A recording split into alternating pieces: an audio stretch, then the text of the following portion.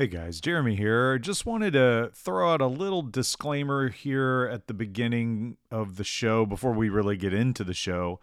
And it's simple. We ran into some microphone audio issues for about I would say it's about the first 8 minutes or so. And then it starts to smooth out and get a little bit better. So when you start to listen to this episode, if you are like, what's going on? The sound quality isn't what I'm used to. Well, we were trying some lapel mics. We were actually videoing this episode for our patrons. Those videos will be up shortly. We're just trying to move more into the YouTube sphere, and we were testing out some new equipment, and it didn't work quite the way we wanted it to. Later in the show, the sound sort of equalizes, levels out. I was kind of on the fly messing around with the levels for the audio for the microphones, and it slowly started to get a little bit better. It's not as good as what you would normally expect, but it does improve as the episode goes along. Our apologies. The crazy thing is it might be one of our better discussions that we've had in a long time. It's all about The Shining, and so thanks so much for downloading this episode and listening to it. And we couldn't be doing this without people listening. So thank you so much, and here is The Shining.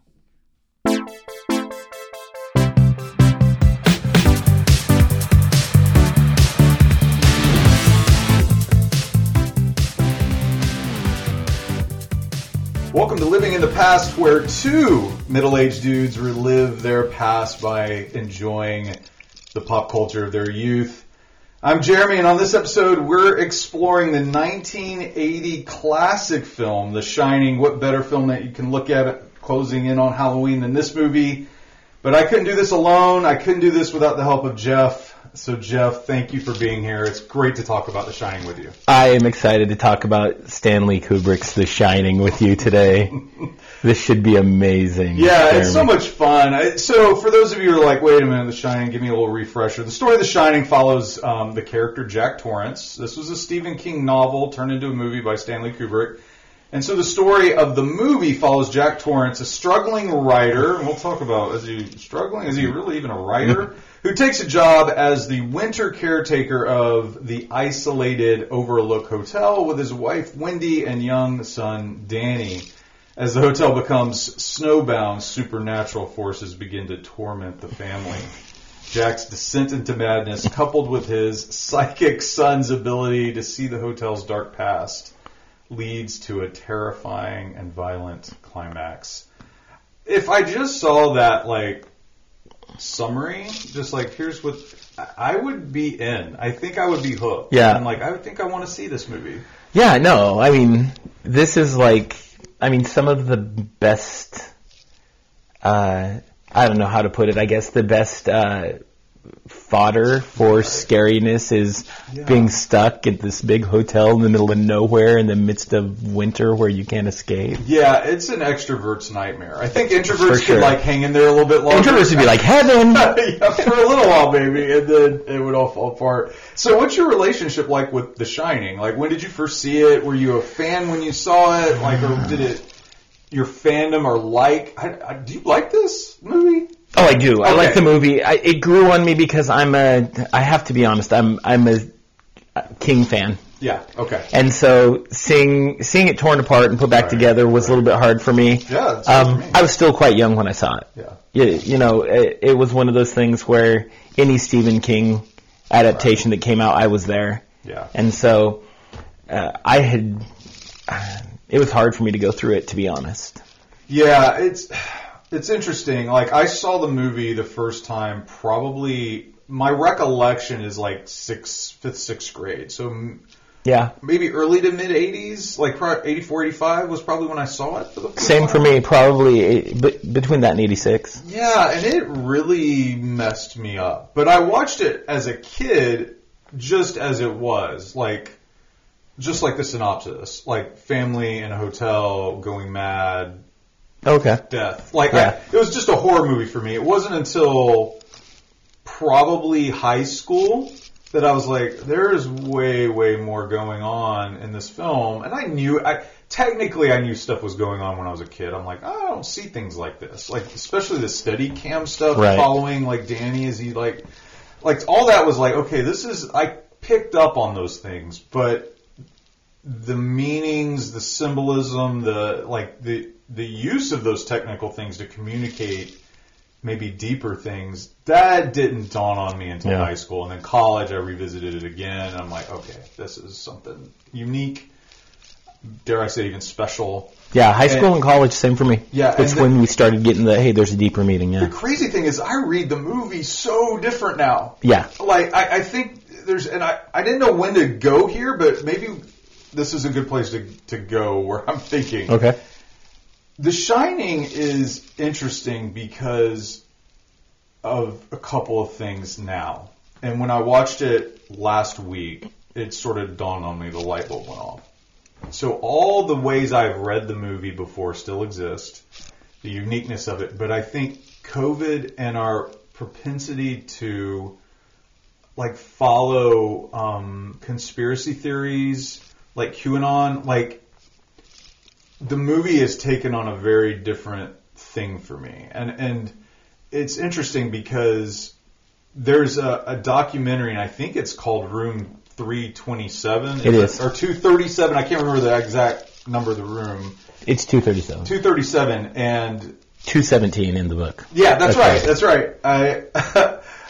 I remember they changed it. And so the documentary is like all of these potential readings. But then when you throw in the world we live in with QAnon and these vast conspiracy theories and like people already saying those things exist in Kubrick's work, I think it just creates a very unique stew of how people see things today and how they might read into the movie maybe what's not there because they're grasping and reaching for things just like they are in the conspiracy theories they see around them. So that's one. The other is the horror of it is, I mean, it depends on where you lived.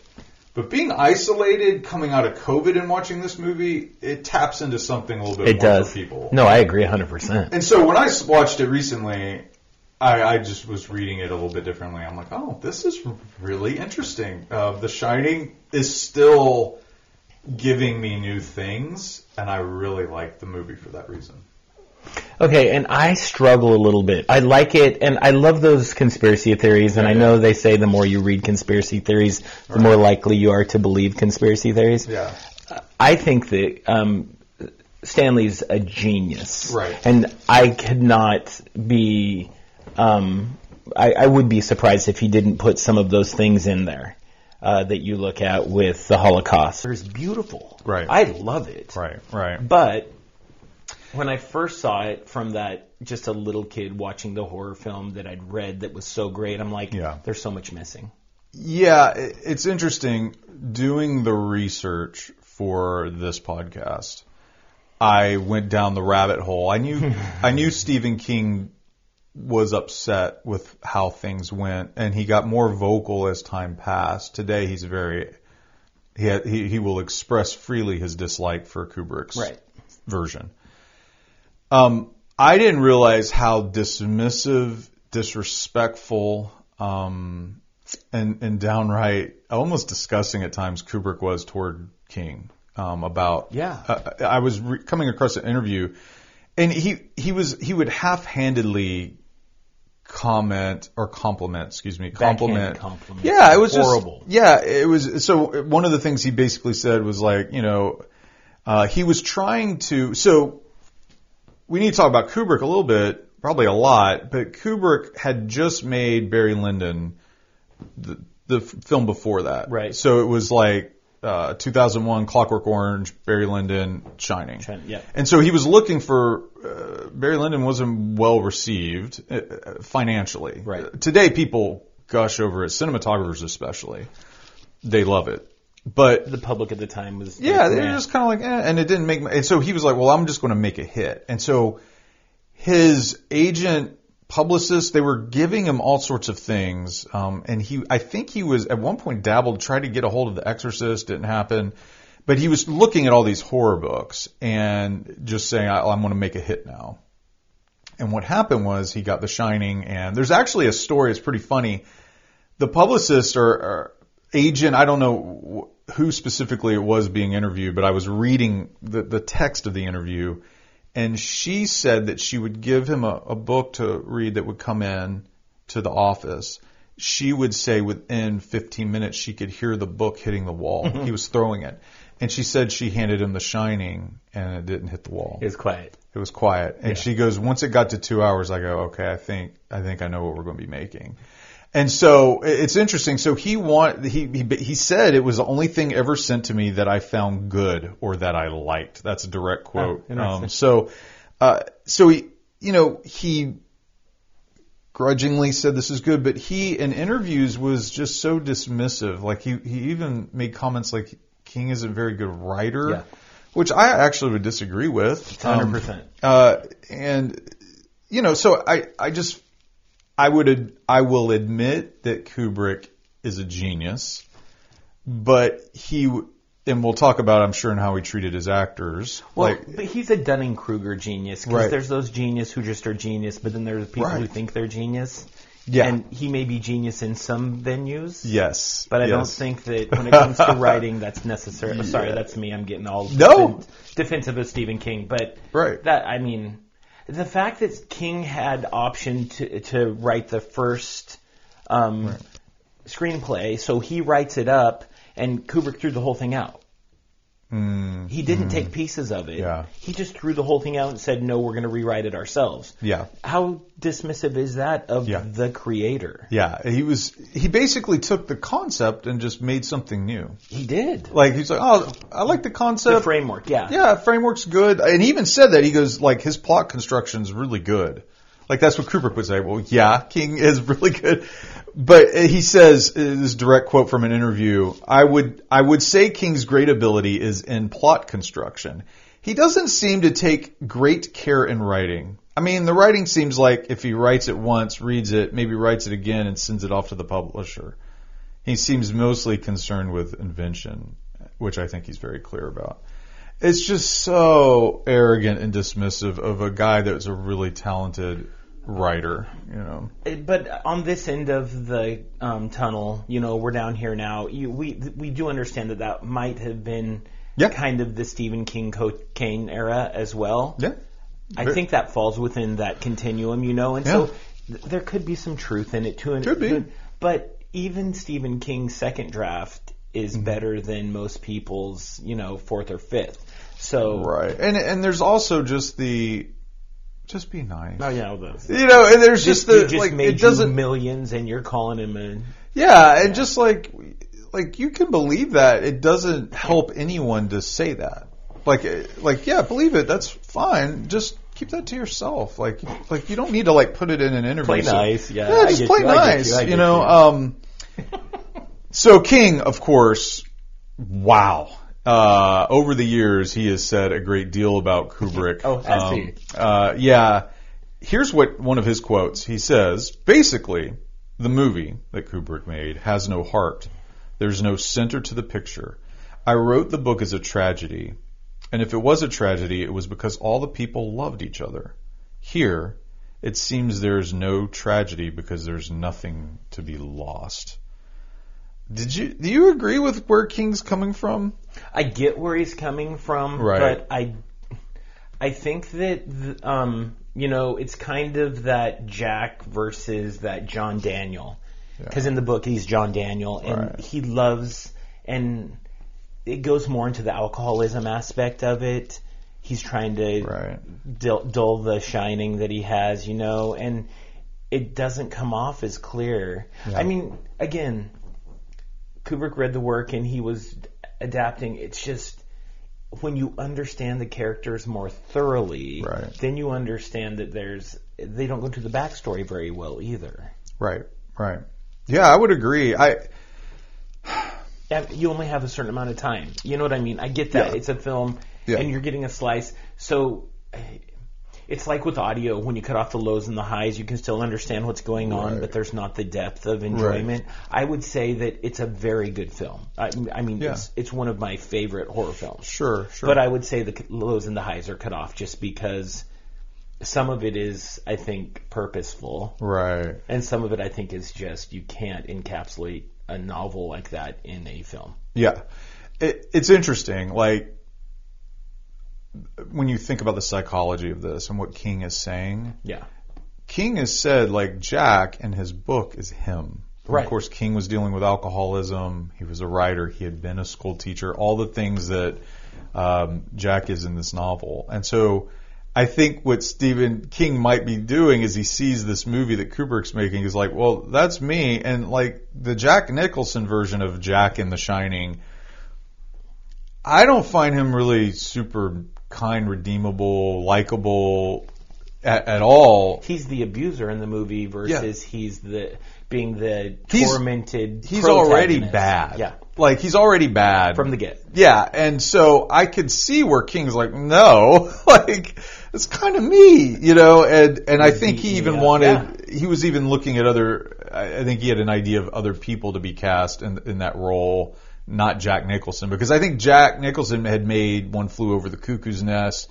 He was already kind of established as either like kind of an unsavory character in his films or crazy. And so he was all, and so I think Stephen King was like, I wouldn't have I think he was like looking at Chris Christopherson at one moment. There was another actor that was much more benign, where you're like, okay, yeah, I could see Being a little bit. a little softer, and then the fall would be greater. Someone likable completely falling apart. But Kubrick goes a whole different way, and I'm curious, before we really dig into some of the deeper questions, what do you think? Like, what's your overall view of Kubrick? Because he didn't make a ton of films, right? But everything he made was pretty amazing. So he made movies like The Killing, Paths of Glory, Spartacus, Lolita. Then he starts to get a little bit more control. He makes Dr. Strangelove control of his work. 2001: A Space Odyssey, A Clockwork Orange, Barry Lyndon, The Shining, Full Metal Jacket, and then Eyes Wide Shut. Full Metal Jacket is one of the best war films of all time. Yeah, that's pretty amazing. Pyle is an incredible character. Yeah, I saw it in the theater with my father, Vietnam vet, and it's one of the more memorable movie-going experiences I think I've ever had. I remember leaving that not feeling good at all. Oh, yeah. And it was in an age where I think Platoon was the year before, and so these Vietnam films, the Hamburger Hill was around that time. Like, there was nothing heroic really going on in these war films. And when you grow up on the John Wayne war films, and then all of a sudden you have this, like, as you're moving into adolescence, these, like, oh, there's this movie called Apocalypse Now. Oh, there's this movie called Platoon. Oh, there's this movie called Hamburger Hill. Oh, there's this movie called Full Metal Jacket. It really shapes your view of war. And I would agree. I think it is one of the best anti-war movies I've seen. And there's some other ideas going on in Full Metal Jacket, but like even Eyes Wide Shut, which a lot of people aren't very high on, there's stuff going on in his films that are worth considering thinking about. That's never not. Well, the way that I always talk about this is kind of how I talk about music. Right. There are musicians. Yeah.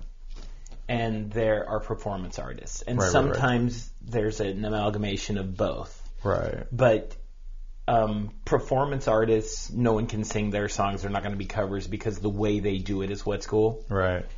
Whereas musicians, everybody covers their songs because their music is incredible. I would say that there is so much that has been copied in other filmmakers.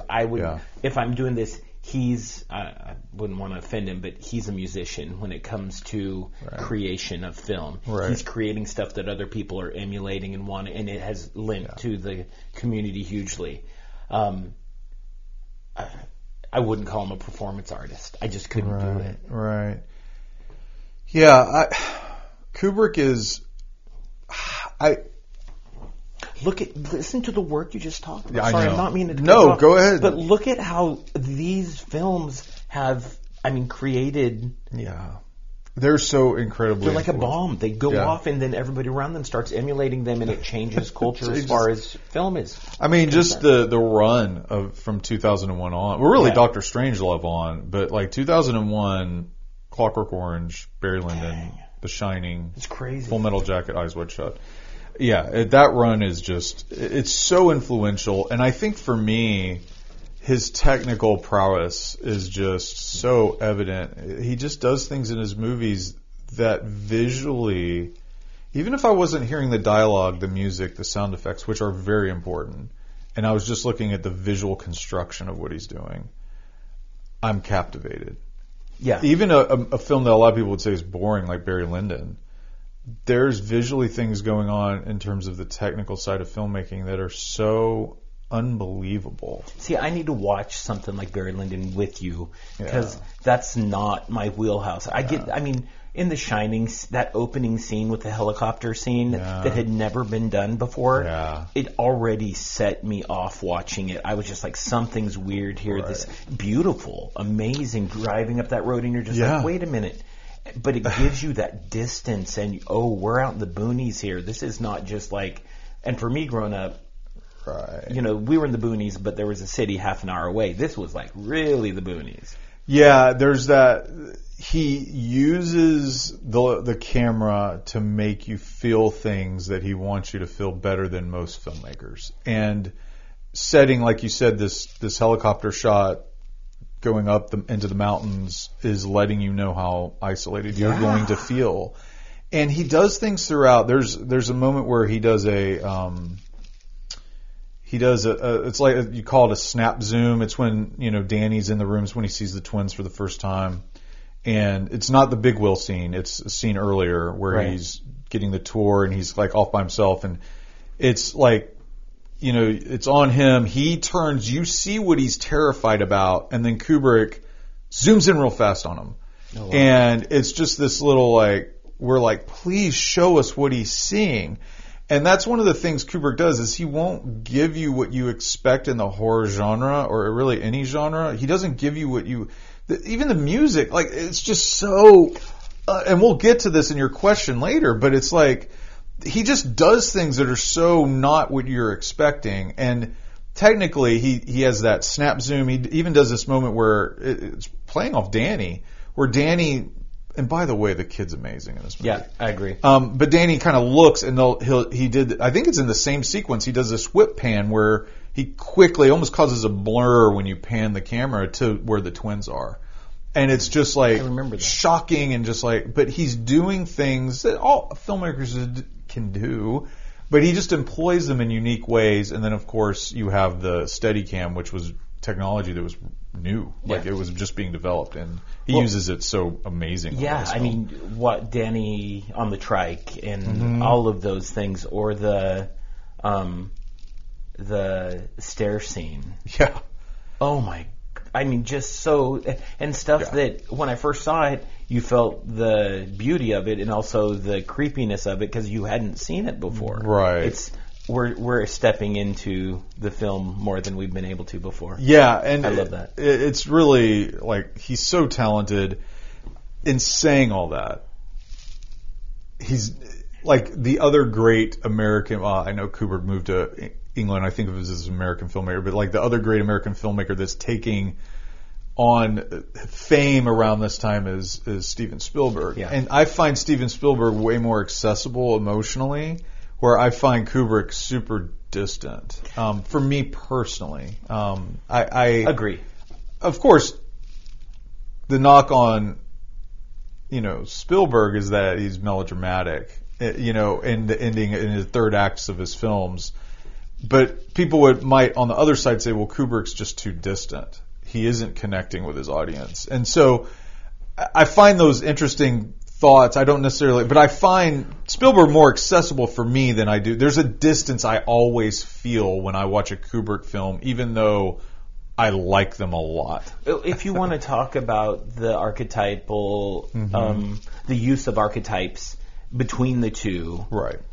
I mean, that hero epic is just right on cue. In fact, when I taught middle schoolers, we had an elective that was walking through Campbell's hero epic using like film and comics. Yeah. And so all we did, and the last thing we did, you would have loved it, is they had to use major characters, and we built a tabletop game. Oh, that's cool. Using the hero epic. Yeah. It's fantastic. That's cool. But part of walking through, I used episode 4 Yeah. as an example of, and I used 2 films. I used the episode 4, and then I used Lion King, and both of them beautifully do that. Going from chaos. It taps into something that's been going on for millennia across cultures, and so it's not melodramatic. It's the story of our lives, and we all want to be that hero who comes out of that cave of death and survives back into order out of chaos. Right. All of that, and so it's really beautiful. But on the other hand, I think what you're saying, and correct me if I'm wrong, is Kubrick doesn't give us that ever. I don't think he ever has. The hero doesn't. I mean, even though Danny survives this, and there's that Jack is like frozen and dead in the maze. He doesn't survive. He's so traumatized.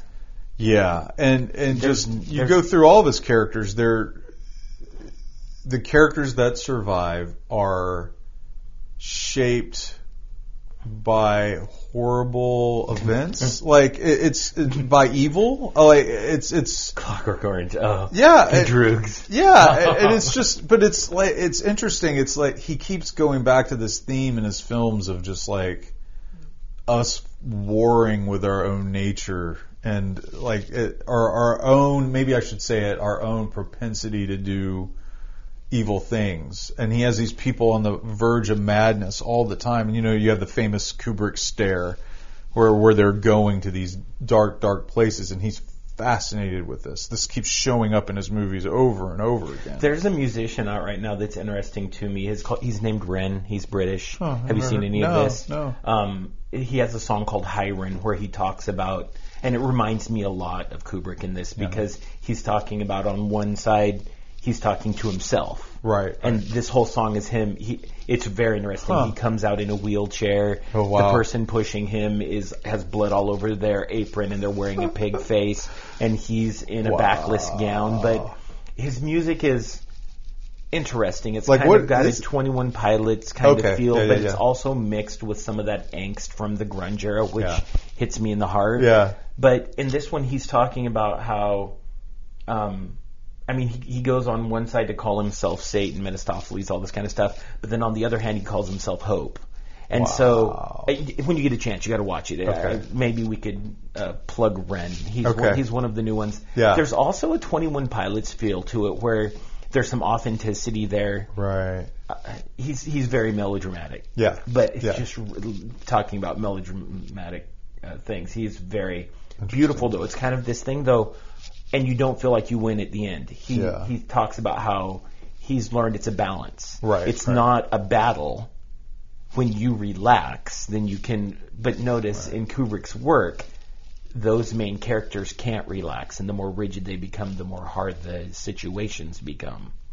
Look at Jack. Yeah, right. The harder he tries to hold on, the more he loses it. The red bathroom is one of the best scenes. Yeah. When he's talking to... I've always been here. Yeah. That's like, oh my gosh. Yeah, the descent into madness. It's just, there's so much there. That is a very layered scene. There's so many great things going on in that, and just chilling. Yeah. Like where the kill your family without really saying go kill your family. Like it's interesting. Like the other caretaker is like, I've dealt with my children and my wife. I put them in their place. Like you need to put your family in their place. But there's the whole line where he's like, Danny, I don't know if you realize this, but Danny has special powers. Like he's going to use them against us. That idea. Yeah, it's interesting. There's so much going on in The Shining, but the idea that the hotel is really threatened by Danny. I love that, and Flanagan deals with that in Dr. Sleep, and then of course the novel deals with that Dr. Sleep so well. It's just like this, who Danny is someone that can shine. The only thing that is a challenge for me is the difference.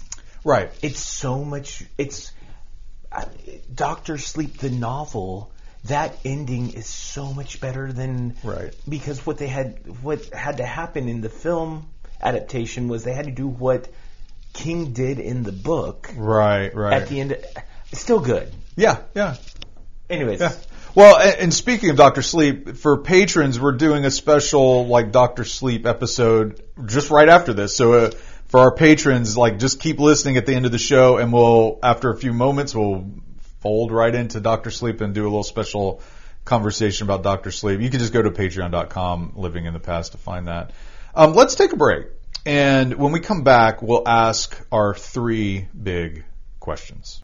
3 big questions.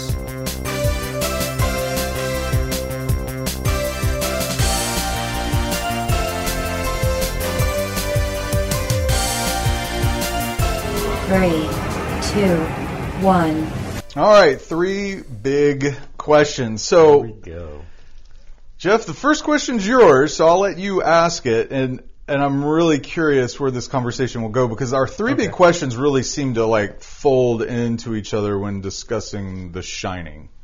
Yeah, I thanks for letting me go first because I think all of us noticed something here. Right. My question is the deliberate use of visual dissonance by Kubrick an essential and intentional element in his storytelling? And when I say storytelling, I'm really saying retelling of the narrative of the Overlook Hotel, because this is really the story of the hotel. Right. And he changes it to where it's the story of the family, I think. Interesting. So give me an example of what you mean, this visual dissonance. Okay, you alluded to it earlier when Danny's riding his trike and he's making all these turns, and when you actually look at the turns, this is interdimensional travel because the floor space just doesn't work out. Right. When there are moments, he did this a couple times, like with the dopey sticker. That was there at one moment in Danny's room, and then it wasn't there the next moment. Right. He did it with the chair in that scene in the when he's typing, and you're there, and then all of a sudden, if you're not paying attention, it's not there. The chair is gone. I mean, there's a ton of different ways that he went through to purposefully make it so there was this weird background dissonance in the film, where even if you're not paying attention to it, you're not seeing these things, it's setting this world off. There's something wrong here. And it kind of adds to the idea of madness. Yeah, I think, your question is like, is it an essential and intentional element of his storytelling? Like, I would even go so far as there's a sonic dissonance going on. So like, when you think of The Shining, it's like there is, or when you think of a horror movie, there is certain ways that you employ the music, right? And he has, and it was funny, I was watching this with my son and my middle kid, I can't remember, it was 2 of my kids, 2 of my 3 were watching it, and my son said at one point, why is this scary music being played when nothing is happening? And I was like, oh, interesting. Like, and then I started really paying attention to the music because I was so used to seeing it over and over and over again.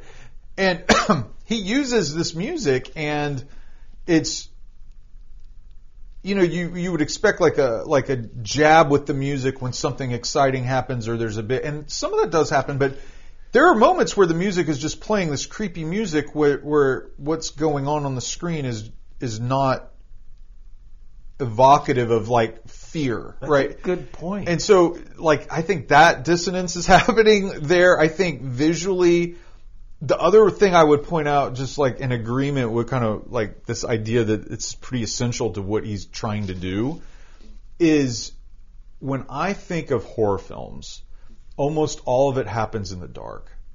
And there is no darkness in The Shining. It's all well-lit hallways. That's a comment that I've read often, too, where it's like, this is the brightest lit horror movie. It's crazy. Well, there's one other that's so amazing. It's when he, just initially, when Jack's going in for the interview. Right. And you see that he walks down the hallway and into the office, but when you go into the office, it's got a window to the outdoors there. Yeah. And it's beautiful. It's nature. It's lovely. Yeah. But wait a minute. That's the hallway next to the elevator. That should just be a wall. Right. There's all these things where, like you're saying, it doesn't necessarily have to be like at the end in the maze where it's the same sound as the wheels on the floor, which only cranked up with the bottom cut out, so it's just that screechy sound. Yeah. Amazing, great use, because it also gives you that auditory memory back to that scary scene. Yeah. But I think, there's something to be said, and that's the genius, I think, of Kubrick, is it doesn't have to be jump scares and darkness to be really offsetting. There is something pretty terrifying when imagery can evoke terror in the light. Because it almost seems like you have nowhere to go at that point. It's like when you're in the darkness, you want to escape to the light to be safe. But he's scaring you in the light. There's something visceral about it. Yeah. Because we as, animal are afraid of the dark. That's why we have fire, and that's why so if you can make me feel that terror when the fire is next to me, then you're stealing something important. It's some pretty heavy lifting going on. Like he's doing a lot visually in well lit locations and evoking fear of audience, and I'm like, not many filmmakers can do anything like that. No, I agree. And so he's doing all the things that you just don't expect to see in a film like this. So is it more psychological thriller than horror? Maybe. Or does it have to be? Can it have its own label? Is it just a great mixture of the two? Well, I mean, I think a lot of people, when they would say horror, they might think, well, murder, like death. There is never release because no one really dies until Scatman's character dies with the axe to the chest, right? When Dick gets killed when he comes in, And again, not even true to the novel. Right. It bothers me because no one dies in the novel, right? Except Jack at the end. Yeah. When the boiler room explodes. Yeah. But I mean, having him freeze in the maze is beautiful and wonderful. I love that. Right. But and then we'll talk about it. It's just interesting. Like with horror, there's always that. Like if I think of we just recently did Friday the 13th. There's that build up the tension, release with the murder. Okay, got a few minutes. Build up the tension. There's a ton release, of blood. Right? Yeah, there's all of this that's missing. And this is just psychological in a sense because you're just kind of tense the whole time waiting for that release, and it doesn't really come even after there is a death in the movie. It just amps up more tension, which is I would assume, I'm not a profound expert on the horror genre, but I would assume that that's pretty rare. It is to sustain that for that long. I was thinking about that when you were just saying that, and I'm thinking of there was one film back in the mid '80s where the whole thing. Oh no, it's Jacob's Ladder. Oh yeah. That has a very similar feel to this. Only Jacob's Ladder has such. It's not the horror. I'd say that's psychological thriller and then drama. Versus psychological thriller and horror. But it has that same feel because it has that surreal piece to it. Right. Going back to the heart of the question. Sorry. No, I think it's good. I think. How do I even put this? Because there's this dissonance in the film, visually, sonically, however, it makes you feel like you're never safe because you don't know if where you're at's real or it's moving, it's changing, it's not. It's almost this departure from reality.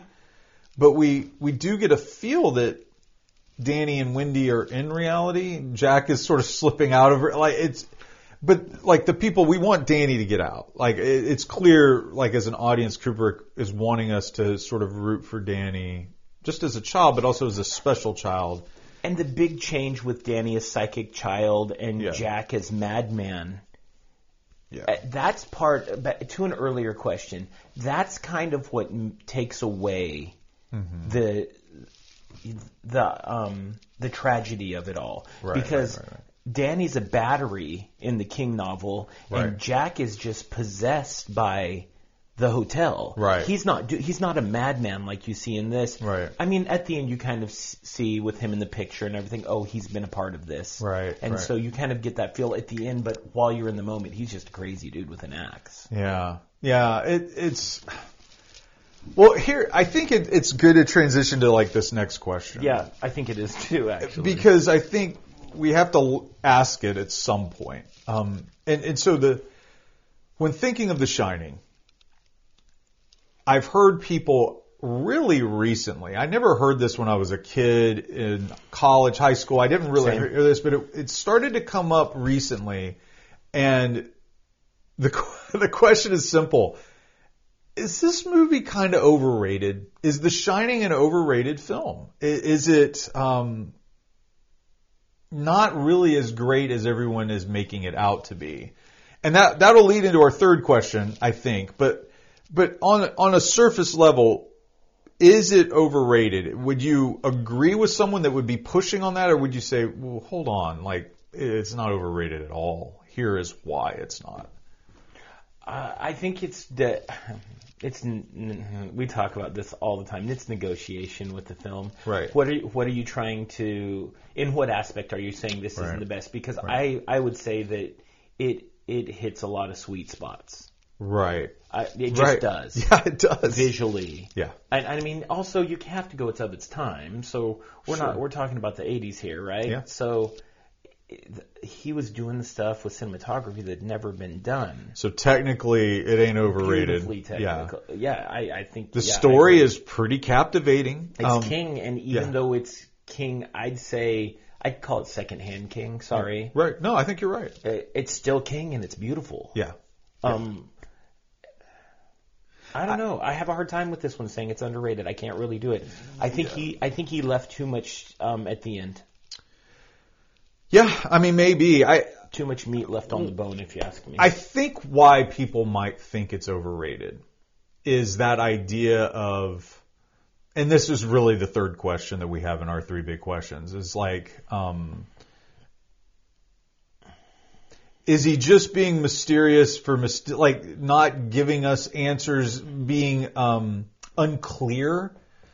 And just for the sake of being unclear, is he really saying anything, or is he just putting images in a way to just make us like kind of bask in the mystery? And when someone wants to look, and I'm not saying I agree with this at all, but I've heard this argument, when someone wants to look a little bit smarter than they are, they create these mysteries that you can like hide behind and have people, well, maybe it means this. Well, look at this. You know, it's like goes back to that documentary.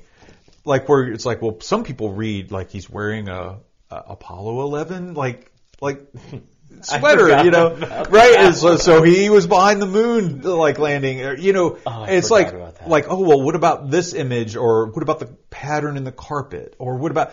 And everyone has all these like they're reading into it, which is we love to do this as a culture. But I've heard people say it's overrated because he's not really even really saying anything. He's just creating all these mysteries and he's hiding behind it.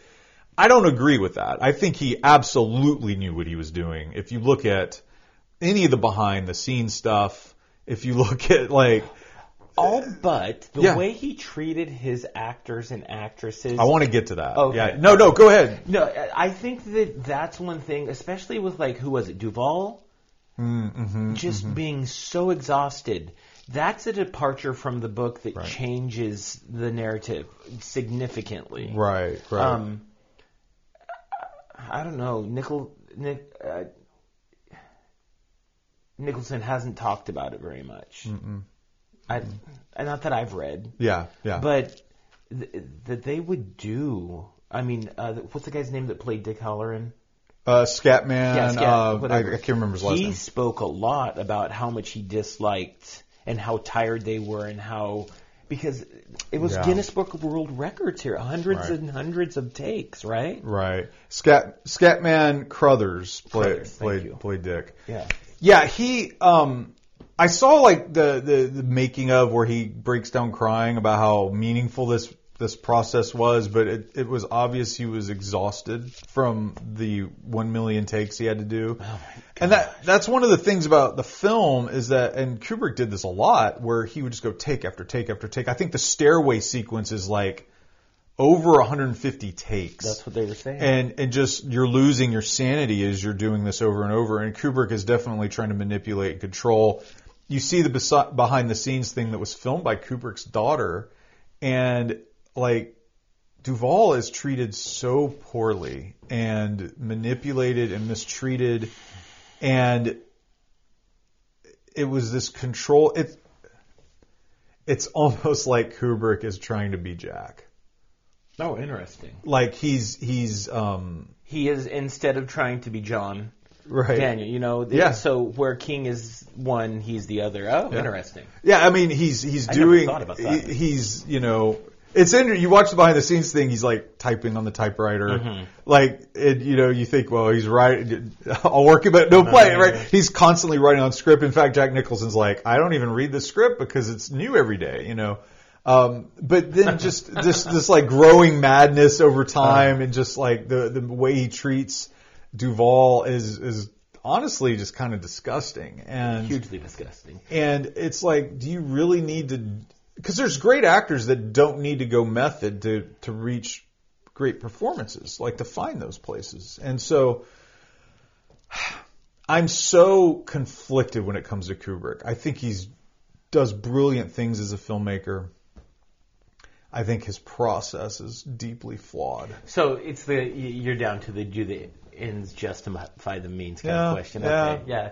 So Obviously I don't know everything about every film, right? Right. And no one's perfect. Everybody has their faults. But it's like when you see this and you realize how much damage someone like Duvall received.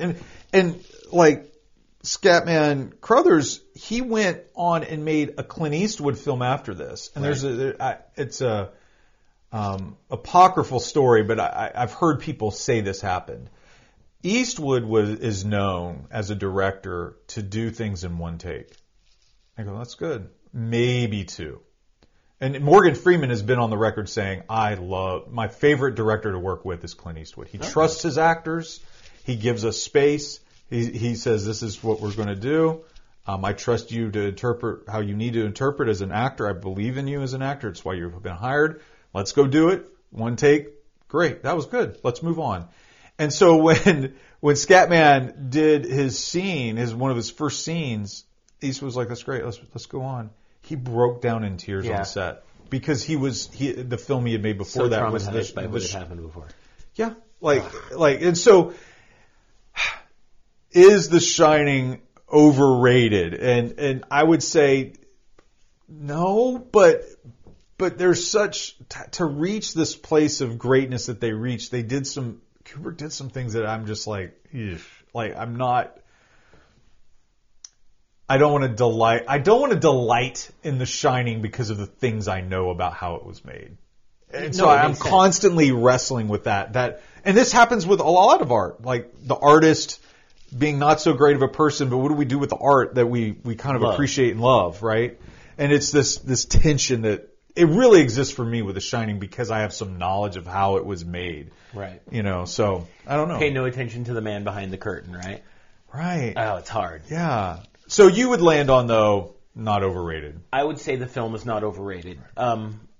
I would say that if you are saying it's a beautiful, if the process was beautiful to make this art, then you probably are like someone who are a proponent of eugenics or, whatever. You might have a tattoo or two that you shouldn't have. It's that kind of a thing. Yeah. I have to agree with you 100% on that, Jeremy. Oh my goodness. So unethical. Yeah, it is unethical. It really is. In the 80s. It's not that long ago. Yeah. Like they were filming in like 79, 78. That's true. So it's like, it's they knew better. Like they should have known better. He knew better. And I think he wanted to take people to certain places because he could believe I would assume that's where he thought the truth of whatever it was they were trying to get at, that's where it existed. But is this a commentary on him or is this a commentary on where people could have a political or whatever persona, but then actually just be like, I'm going to get mine and do what I want. Is this like maybe both? Is this like a pre-Epstein kind of thing? Oh gosh. Sorry, too soon? Yeah. No. Okay. Appropriate, probably.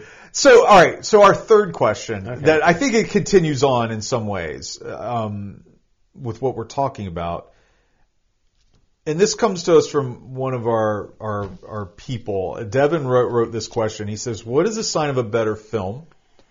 One that answers all the questions, or one that leaves things unanswered? Are films that leave things unanswered brilliant and existential, or are they cop-outs?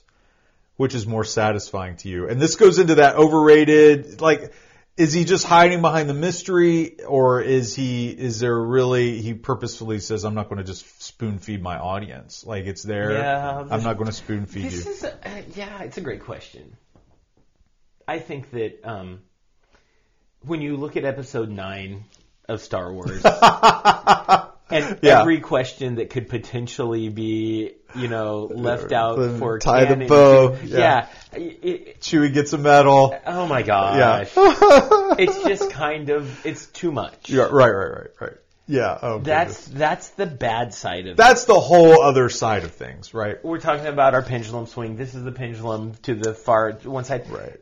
I don't think The Shining is the pendulum all the way to the other side. No, because you have like the Star Wars thing. Then you have, if people get mad at me, I'm sorry. No, I'm excited. But then you have the other side, which is Lost. Where where it's like, we're just not going to answer these questions because we don't. But Abrams does that. He does a lot. Yeah. But I think The Shining, I think the creator behind it knows the answers to the questions he's posing. And he's posing them, and there's visual, even there are dialogue hints at what he believes and what he thinks. But he's not, he doesn't have like a chalkboard and he's like, this is how I want you to think about this question I've posed within this story. I don't see, and he doesn't really do that. I'm thinking through his filmography. There's not X's and O's. It's not like that. Yeah, I don't see him doing this. If he does spell it out for us, I don't see him doing it often. Yeah, I don't either. And so for Kubrick's, like, in light of this question, thinking of Kubrick, he's a brilliant filmmaker. I think that's clear. And I think part of his brilliance is that he wants us to do a little work as a viewer to try to get at some of these things he's posing to us. And I think he's okay with that. And I think, because here, I don't want to go conspiracy theorist on you, but go conspiracy theorist. But with all the potential, like you talked about the moon landing, we've talked yes. about I mean, some of them are pretty far out there, but we've talked about the abuse. We've talked just briefly about the genocide of the native peoples, that blood in the built. And at the very beginning, they talk about it. It's built on a native burial site, which was a thing in the movies. Like, I think Poltergeist is on like that was a thing in the early 80s. Like, it shows up in several films. So I just think that what else was there? The Holocaust was part of this. There's all these things. I think that all of these terrible things that humanity has done that have this taking advantage of whether it's a people group or a person, that child abuse or whatever it is, I think that he leaves it open so that we can look at those things that are the worst of us and wrestle with that horror maybe a little bit. I'm not trying to go too deep with this, but I think he's bright enough that he gave us this package that we can unwrap that we're like, wait a minute, what does it mean? Right. And so we go to the worst of us. But I think it's the same thing. He kind of was the worst of us in order to get there with some of his practices. Right. And so we're being uncomfortable for more than one reason, but it's the same reason, I think. Right. I don't know. I think you're on I think you're on the right track. And that's we've done all types of movies on Living in the Past. Like, we have our very, like, B movie, surfacey, but just enjoyable garbage, you know? But then we have films like The Shining, which, you know, even on my rewatch recently, and I said it earlier in the podcast, like, I'm still like unpacking it, and I'm reading it differently in light of my life experiences that I've had recently, you know, whether it's seeing a lot of people holding on to different types of conspiracy theories and then thinking about all the conspiracies that pop up because of The Shining. But then also just the ideas of isolation and the horror that isolation can bring. We didn't really get a chance to unwrap that today, but that's a big one, I think. It Yeah. really taps into a cultural new Right. landmark, you know. Right. It's funny. It's like, I think he starts to lose it after like a few weeks, maybe a month. And I'm like, come on, you got nothing on the people in California who have been who were like isolated for a year, right? Or in other places in the world. The South is great though. They were like, what pandemic? Hey, let's have a barbecue. But you know, it's interesting just those elements of horror that you see in the Shining that I'm still wrestling with. And almost reading differently as I get older and have more life experiences. And I think that's a sign of art that is worth keeping around and valuing and interacting with. It's when it can still stimulate your mind, even if you've seen it like 7 or 8 times. I think I've seen The Shining 8 times. And it still provokes me in new ways almost every time. And I think one of the ways is... And we haven't even talked about this, but we've talked about the abuse angle. And I think one thing as parents, there is this fear, especially in men, that when you first become a father, there is this terrible fear like, I hope I don't screw up my kid. I hope I don't hurt them verbally, physically. I want to be perfect and treat them as perfectly as I can. And we realize we can't pull it off. Like we make mistakes. We say things we don't want to. And so there's that. The Shining is kind of dealing that idea that he jerked Danny up and really hurt him. I'm like, that guy sucks. But also like it's tapping into a fear in men, I think.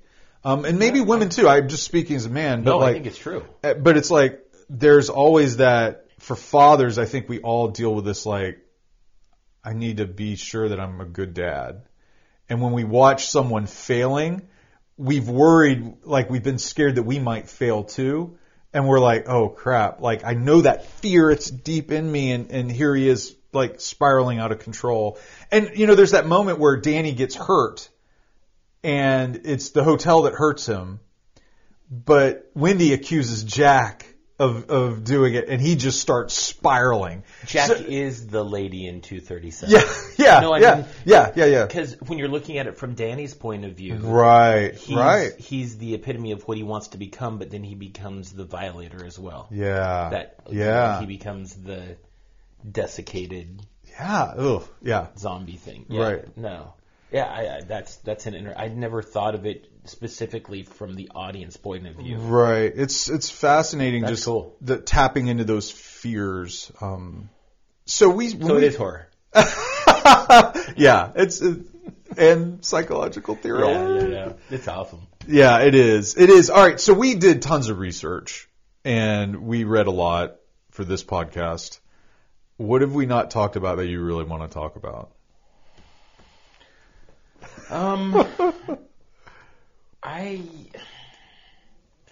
I think that the big thing for me in this, we've already talked about it. It's the differences.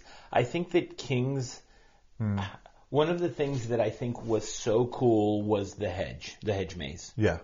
That's not in the book. It's not. It was like living topiaries, animals, and statuary that come after him at the end, and doesn't translate well. Right. Or maybe it would have. But I think that the maze... That was a good decision. And again, we have the child, the abused, or however you want to look at it, using their brain, just like we talked about with Ripley in Alien.